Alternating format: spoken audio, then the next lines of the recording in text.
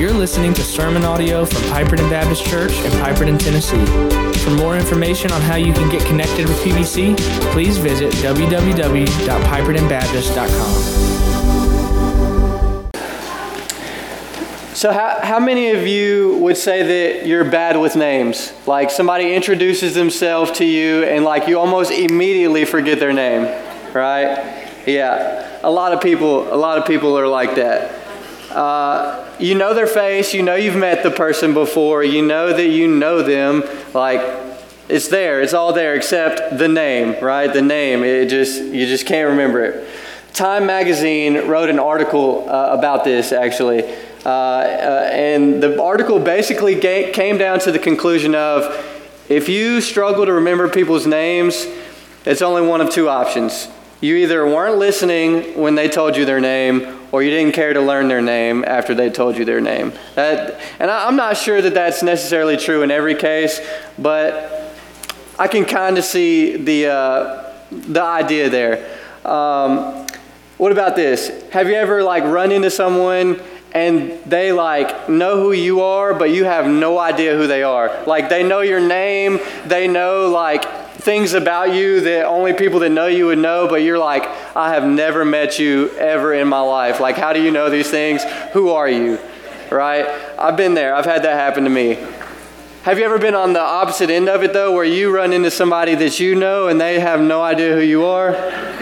It's a little embarrassing. It's a little, if you're on the receiving end of it, it hurts a little bit because you're like, man, am I really like that forgettable, And so this morning we're going to be looking at a passage from Scripture. We're going to be taking a break from the series that Went's been going through, questions Jesus asked. And we're going to be looking at a passage of Scripture from Paul in 2 Corinthians.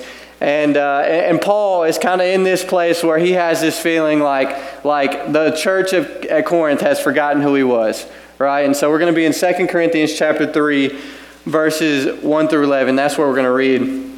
But first, I'd like to ask Nate Randall to come lead us in prayer. I know your worship guide says Sarah Eschbach, but she woke up with a migraine this morning, so we can be praying for her this morning as well. All right, let's pray. Dear Lord, thank you for this day. Thank that we could all make it to church on Sunday. Give Josh the words to read your word and teach us that we might take it with us on this week. In Jesus' name we pray, amen. Amen. Thanks, Nate. All right, so let's read 2 Corinthians chapter 3. And if you don't mind, if you're able to, please stand for the reading of God's word. All right. So 2 Corinthians chapter 3, starting in verse 1. Says, are we beginning to commend ourselves again, or do we need, as some do, letters of recommendation to you or from you? You yourselves are our letter of recommendation, written on our hearts to be known and read by all. And you show that you are a letter from Christ delivered by us, written not with ink, but with the Spirit of the living God, not on tablets of stone, but on tablets of human hearts. Such is the confidence that we have through Christ toward God. Not that we are sufficient in ourselves to claim anything as coming from us, but our sufficiency is from God, who has made us sufficient to be ministers of a new covenant, not of the letter, but of the Spirit. For the letter kills, but the Spirit gives life. Now if the ministry of death, carved in letters on stone, came with such glory that the Israelites could not gaze at Moses' face because of its glory, which was being brought to an end, will not the ministry of the Spirit have even more glory?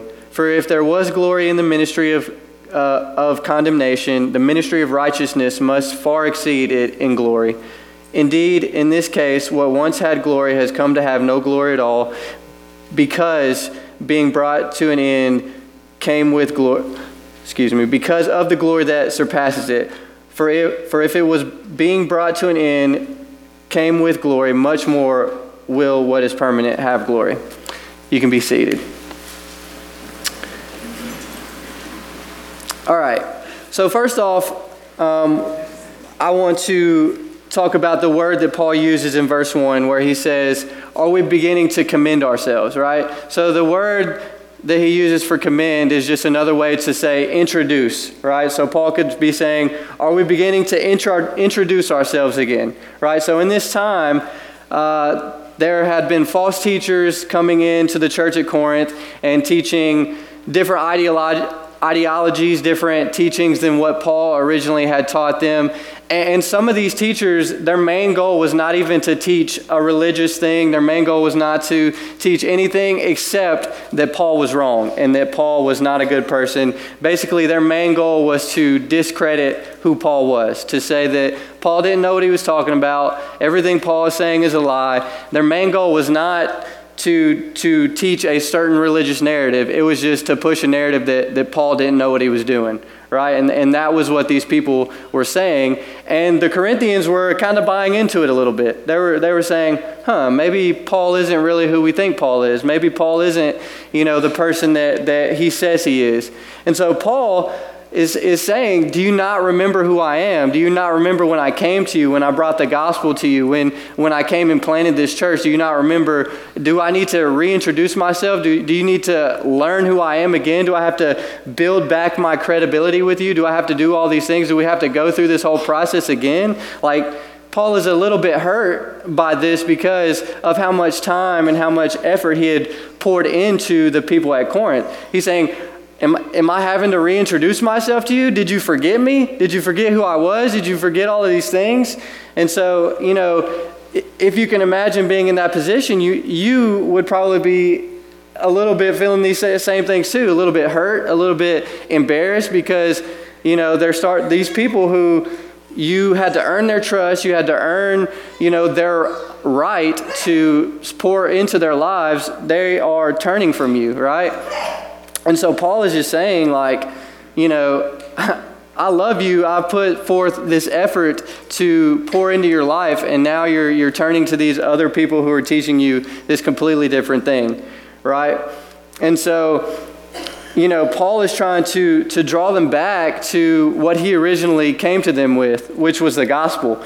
On Wednesday nights, with the students, we're going through 1 John, and the whole book of 1 John is all about going back to the basics, right? And so Paul is doing the same thing here, just like what John does in 1 John. He's trying to draw their attention back to the basics, to the fundamental truths of the gospel, right? And sometimes that is exactly what we need in our lives. Sometimes we can get so caught up in thinking about, well, what does this mean? Or what does that mean? Or getting into some deeper theology that we forget sometimes the basic fundamentals of being a Christian, the basic fundamental truths of the gospel, that we are sinners who need forgiveness and who need to be saved, and that comes through Jesus.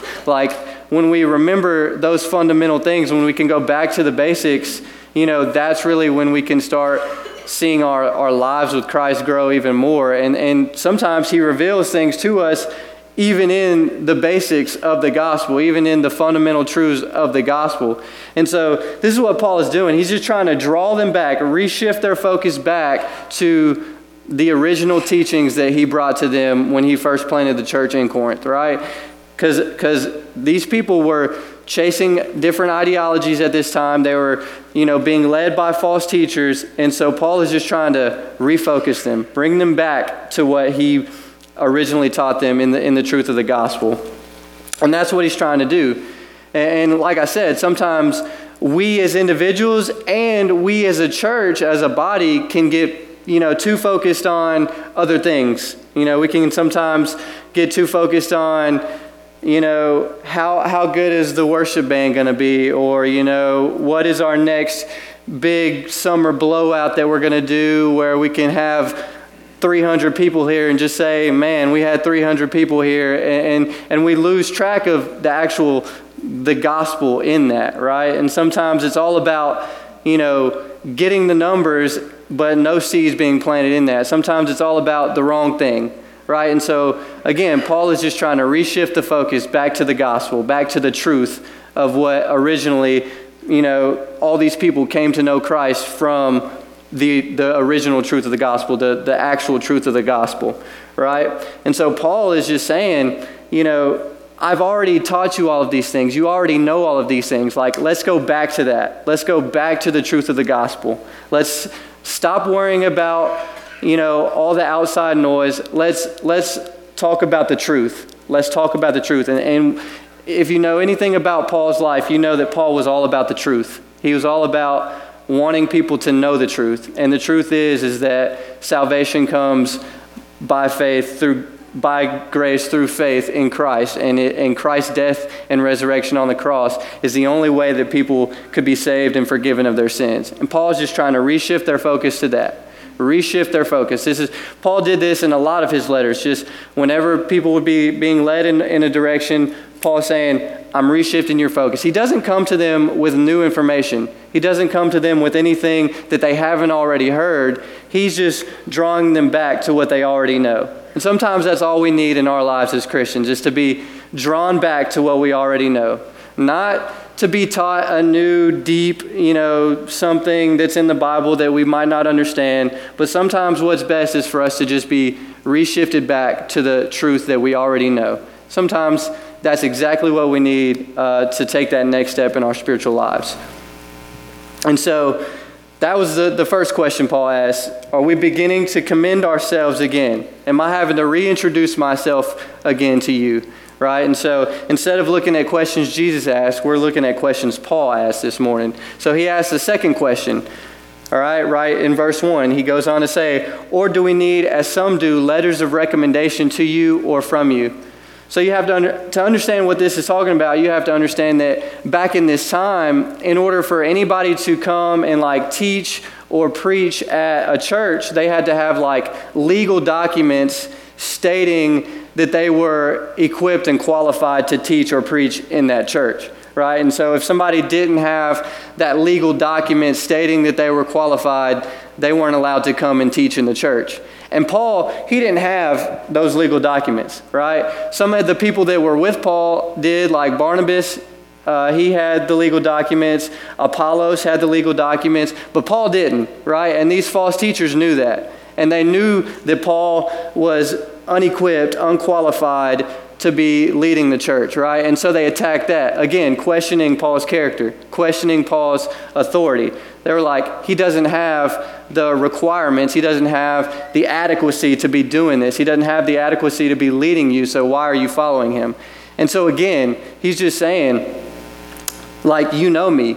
Paul doesn't need to be affirmed by the government that he's able to lead the church, right? Paul didn't need to be affirmed by anybody except God that he was able to do what God had set him out to do. Well, the same is true for us. We don't need affirmation or validation or acceptance from anybody other than God to do God's will, right? Sometimes we can get so caught up in how other people feel about us, how other people are going to see us, what other people think of us. How is this person going to accept me? How can I be validated by this person? But the truth is validation, acceptance, all of those things, they only matter if they come from God. And God gives us those things when we follow his will, when we follow his plan. Right? And so Paul is just saying, do we need a letter of recommendation? Do you want that? I think in a way he's saying, I can probably get that and give it to you if that's what it takes for you to believe me. He didn't want it to have to come to that because he knew that they knew him. He knew that they trusted him at one point. And so he's saying, if that's what it takes, then I'll do it. But at the end of the day, you know me, you shouldn't have to have that. My life is a reflection of that. My life is my letter of recommendation. My life is my, affirmation that I am who I am. This is the same Paul who spent a significant amount of time in prison because he was preaching the gospel. He was like, does that not speak for itself? Do those things, me enduring all of this torment, does that not speak for the truth, for what I believe? I wouldn't be going through all of this if what I believed wasn't real, right? And so Paul is just saying, you know me. I don't need legal documents to prove to you that I'm able to lead you. I don't need legal documents to prove that I am able to teach you, right? So think about this. So if I were to stand up here and tell you Went's gone on a cruise, so this is my perfect opportunity to tell you, Went is not adequate to lead this church. Went is not a good leader. He's not capable of leading this church. He just can't do it. He doesn't have the qualifications. He doesn't have the training. He doesn't have the experience. He can't do it, right? If I were to stand up here and tell you that, you wouldn't believe me, right? Because you know Went. You know Went has seminary training. Went has years of experience under his belt in all different types of capacities as a pastor, as a missionary, all of these things. We know Went because of the life he lives. We know that he is able to lead this church because of the life that he lives. And that life is in submission to God's will, right? So another example, if I were to tell you that Hunter is a phony and doesn't know anything about music, and he really just sits over there and lip syncs every Sunday, like we wouldn't believe it. We know Hunter. We've seen God use Hunter in mighty ways through music and through other things, and we know that Hunter has music training and he knows all of this thing. Especially those of you who've been around Hunter enough to hear him talk about it. Like, he knows what he's talking about, right? So don't throw tomatoes at Hunter when he comes up here for the closing song, because we know Hunter is qualified to do what he does at this church, not only because of his training, but because God has called him to it, right? And that is even more important than the training. Being called by God is far more important than any type of training, any type of adequacy, any type of learning something. Being called by God is far greater than any of the things that can qualify you for a position. God's calling is above all of that. God's calling is higher than all of that. And sometimes when God calls you to something, you do have to go through training, and you do have to learn things, and you do have to spend that amount of time like learning how to do something. But that still comes from God's original calling.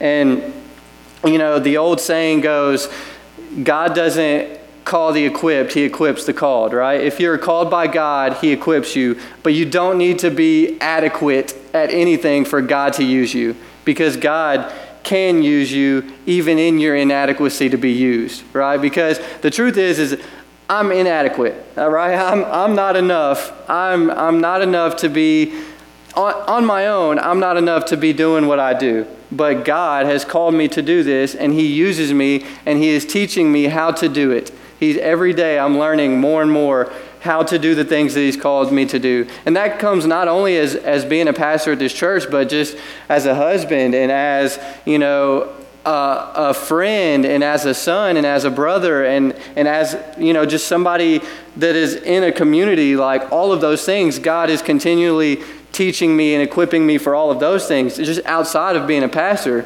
Like, if you work in any environment, like, you get better at your job the longer you do it. It's the same thing with being a Christian and being used by God. The more God uses you, the more equipped you are to be used by God. And it's a beautiful process, and it all starts with just opening yourself up to the idea of it. And so Paul, all he's saying is my life should be enough for you to know that I am able to do this. My life, the fact that God has called me to do it, and the things that I do with my life, that is the letter of recommendation, right? So Paul is saying my life is a living letter, right? And so that's kind of, the key phrase that I've been going back to with this is being a living letter. And how can we do that as Christians, as believers? Being a living letter, not needing anybody to validate who we are in Christ, but our lives validating who we are in Christ, our actions validating who we are in Christ, Christ himself validating who we are and who he's called us to be, right? What is ordained by God does not need to be approved by man. I'm going to say that again because I want you to think about that. What is ordained by God does not need to be approved by man, right?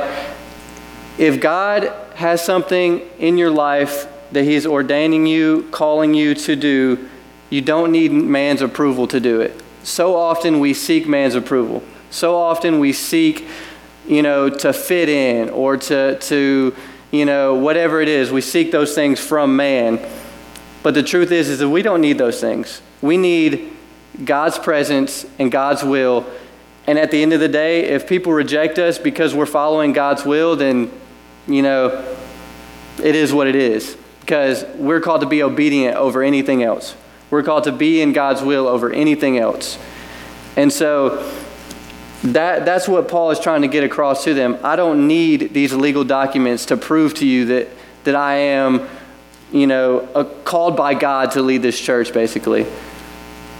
So, moving on, Paul goes into talking about your life being a letter that is written not in ink, but in the Spirit, by the Spirit of God, not on tablet stones, but on the tablets of people's hearts.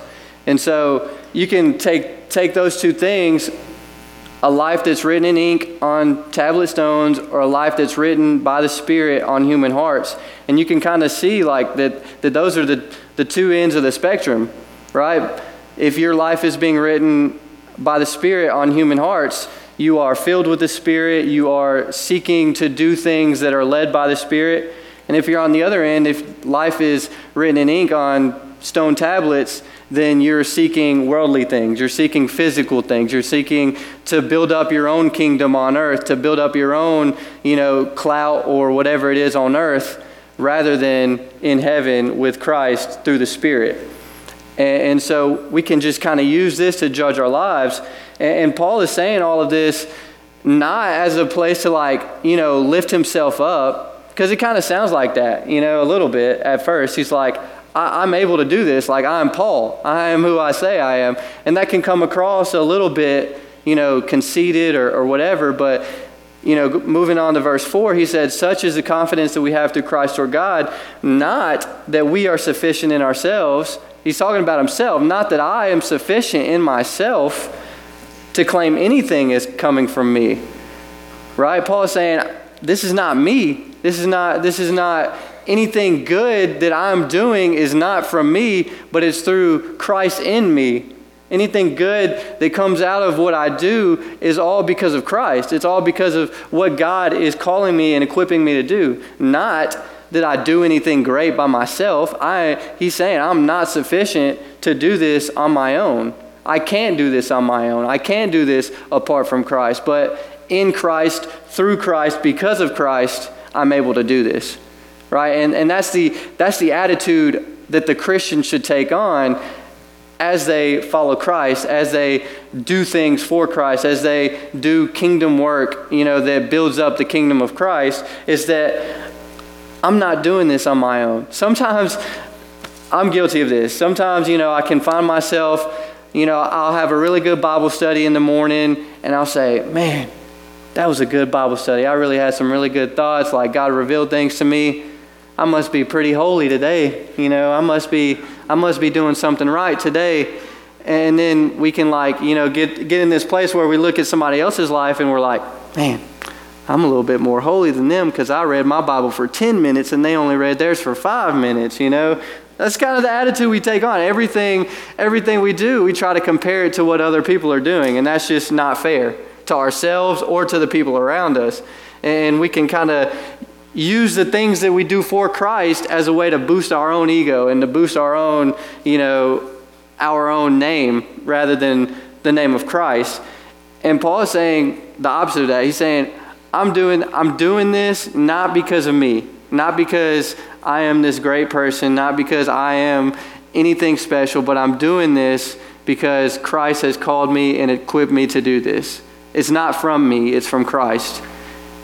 So, and I was very convicted when I was studying this because I was thinking about all the times in my life where I've, done something that was for the kingdom of God and then later on looked back at that and thought highly of myself because of it.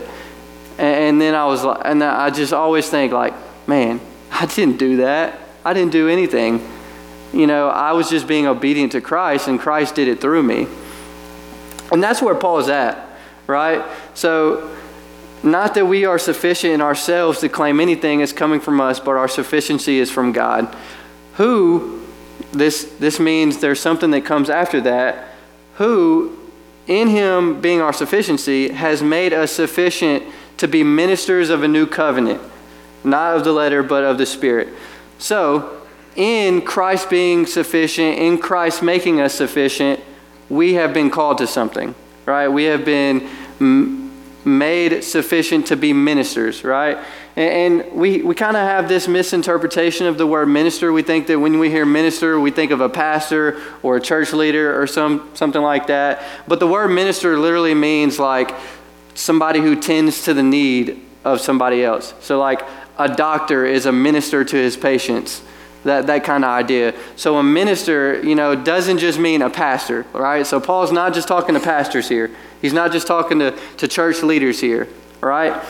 This is for all Christians, all people who call upon the name of the Lord Jesus for salvation, claim to be a follower of Jesus. This is for you. You've been made sufficient to be ministers of a new covenant, right? So the biggest need that people have in the world is sin. And their need is to be forgiven of sin and to be saved.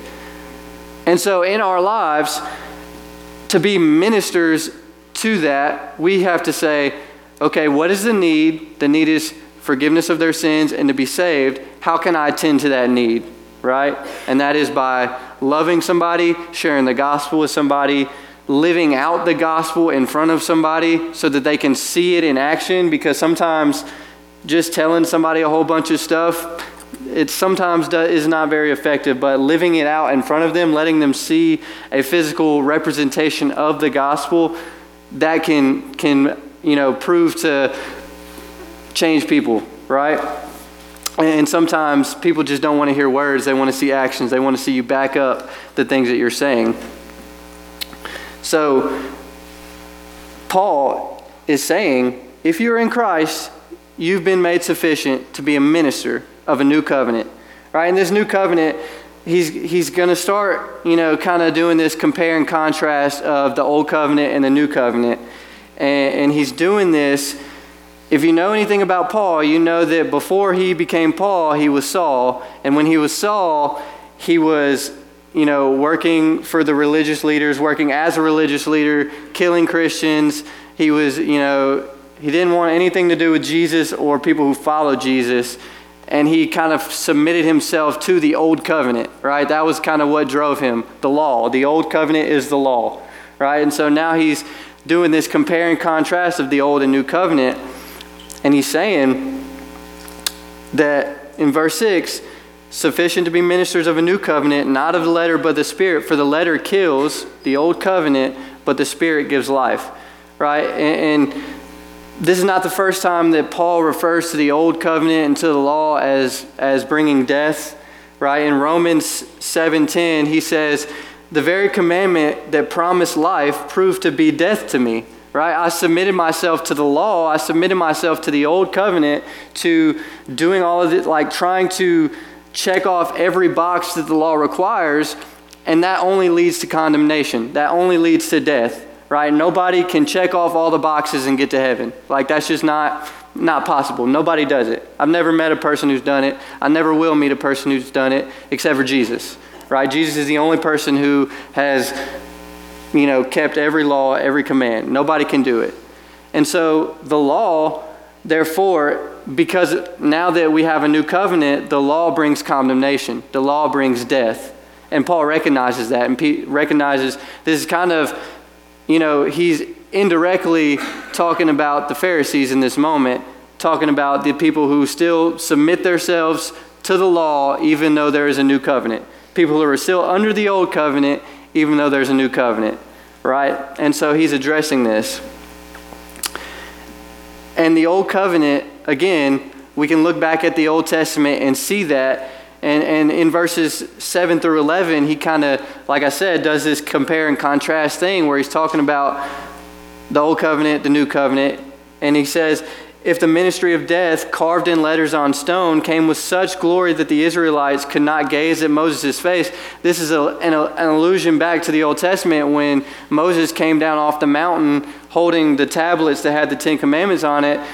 His people were frightened and couldn't look at him because his face was glowing, right? There was glory that came in the Old Testament. There's glory that came from the Old Covenant, There's glory that came out of the old covenant, right? God honored and blessed the people who kept the old covenant in the times of the old covenant, right? And so Paul is basically saying people were honored and people were blessed by God who kept the old covenant, and the old covenant was temporary. The old covenant was just there until Jesus came. Now there's a new covenant which is permanent. This new covenant is going to reign forever. This new covenant is the promise that is going to, stand the test of time, that'll never be broken. And Paul is saying, if God blessed those people who kept the old temporary covenant, how much more do you think he'll bless the people who keep the new permanent forever covenant, right? The blessing is obviously going to be more for those who are under the new covenant, because the new covenant is the one that is actually the covenant that we are under, right? The old covenant, like I said, was just there to hold space until the new covenant was going to be made through Jesus, right? And we know that the new covenant is salvation through Jesus and what he did on the cross. And so the new covenant kind of stands as the end all be all. Like that is the mark that we have. That is the foundation that is set for us in Jesus. And we look at that, and that's what we're submitting ourselves to as believers and as followers of Christ. Not the old covenant that brings death, that brings condemnation, but the new covenant which brings freedom, which brings forgiveness, which brings liberty, which brings all of these great things that we're promised from Jesus. And we get to look at that, and not only do we get to receive that, but we get to be ministers of that. We get to tend to the needs of people with this truth of the gospel. And so again, Paul is reshifting their focus back to the truth, that the original truth of the gospel that they heard and that changed their lives. He's bringing them back to that truth, and he's saying, this is what you believe. This is what I believe. This is what we as a church believe. This is what has changed us, right? If you are under the new covenant, if you have been saved by grace through faith with the blood of Jesus, you have been changed, right? The Bible is very clear that nobody can experience salvation and stay the same. Nobody can experience the redeeming love of Jesus and be the same as they were before. Like, that's just not possible. As a Christian, you are a new creation. And in being a new creation, we understand that there's this calling that we have. There's this responsibility, this obligation that we have as a new creation in Christ to take the truth of the gospel, to remember the truth of the gospel, and to use that to be a minister to people, to meet the needs of people around us. And that's what Paul is saying. He's not writing a new book. He's not, revealing any new truths. He's not teaching any new truths. He's reshifting focus back to the truth. He's reshifting focus back to what has already been established through Jesus on the cross and what has already been taught to the church at Corinth when he planted the church. He doesn't need any person or organization to validate him in his ministry, because he's validated in his ministry through Christ. You do not need any person or organization or even a church to validate you, but God validates you in your ministry that he's called you to. And in that, the ministry is to take this truth of the gospel that we have been reminded of, that we need so often to be reminded of, take that into a lost and broken world. That's the responsibility, right? Is your life a living letter? Is your life backing up what you say about who you are? Is your life backing up what you say you believe in, right? This is kind of the thing that I've been stuck on for so long, is people who claim to be Christians, but there's nothing in their life that proves that. People who claim to be a follower of Christ, but there's nothing in their life that backs up that statement, right? And I talk about this all the time to so many different people, and I just get so, exhausted of seeing all these people who, have a Bible verse in their Instagram bio, or they walk around and have this name tag that says Christian on, but nothing in their life backs it up, right? Nothing in their life proves that they are that, right? Being a Christian comes with responsibility. Being a Christian comes with action, comes with doing things, right? We can't just wear the name tag, wear the t-shirt, and say, all right, well, that's good. I'm all good. Paul is saying, I have lived a life. I have proven to you. I haven't just said one thing and done another. I haven't called myself one thing and done another thing, but I've backed up what I've said to you, and that should be enough for you to believe me. That should be enough for you to come back to the gospel that I brought to you, right? This is how we should think in our lives. The truth of the gospel remains the same, right? There's nothing new that I could ever teach you from Scripture unless it's just something that you haven't read yet. But I can't bring any new information to anybody. All I can do is bring the truth that has already been established. And that's all you can do with other people, right? Some people like to try to rewrite the book, and they want to, try to come up with the newest, slogans or whatever. But the truth is that if we come with just the truth of the gospel, that's enough, right? That is enough. We don't have to rewrite the book. Paul's saying, I didn't rewrite the book. I'm just trying to reshift you back to what has already been established. And sometimes that's all we need. Just a reshift of our focus. Just a new, train of thought where we just go back to the basics of what it means to be a Christian, of what the gospel looks like. And so, in closing, that's what I want you to think about as we do have our invitation time. Reshifting your focus back to the truth of the gospel. Think about a time in your life when the gospel has meant more to you than it ever has, right? That's the time where God has really spoken to you the most. What are the truths that He revealed to you that have changed your life the most? Go back and revisit those things. Go back and revisit the truth that has already been established in your life. We so often seek the next thing that we forget to go back and remember what God has already taught us. And then eventually we forget it because we don't ever think about it. So in this time of invitation, I want you to think about those things in your life. Obviously, if you feel like you need prayer or you'd like to join Piperton Baptist Church and be a part of our ministry, that's open as well. If you have never given your life to Christ and you want to do that, you have questions about that, you can do that in this time as well. But we're going to have this time of invitation and use that however the Lord is leading you to. So I'm going to lead us in prayer. God, we thank you so much for this day. We just thank you for who you are. We thank you, God, that you are who you say you are, God, and that we get to serve a living a God, Lord. We just are so thankful for that. Thank you for the truth of your word. Thank you that we get to go back and look at the truth that's already been established, that we don't ever have to figure out anything new. We don't ever have to come up with anything new, God, but everything that we need is already written down in Scripture, God, and that we get to refer back to that. God, I just pray that you would move as we have this time of invitation, Lord, that you would speak to the people who are struggling with things, God, that you would move people to action, God, that we as believers would just live a life that backs up the fact that we say we are Christians, God. Let us not be people who just wear the name tag, God, but that live it out in our daily lives. Thank you for your Son, Jesus. Thank you for what He did on the cross. We just love you. We thank you so much for loving us, and it's in your holy name that I pray. Amen.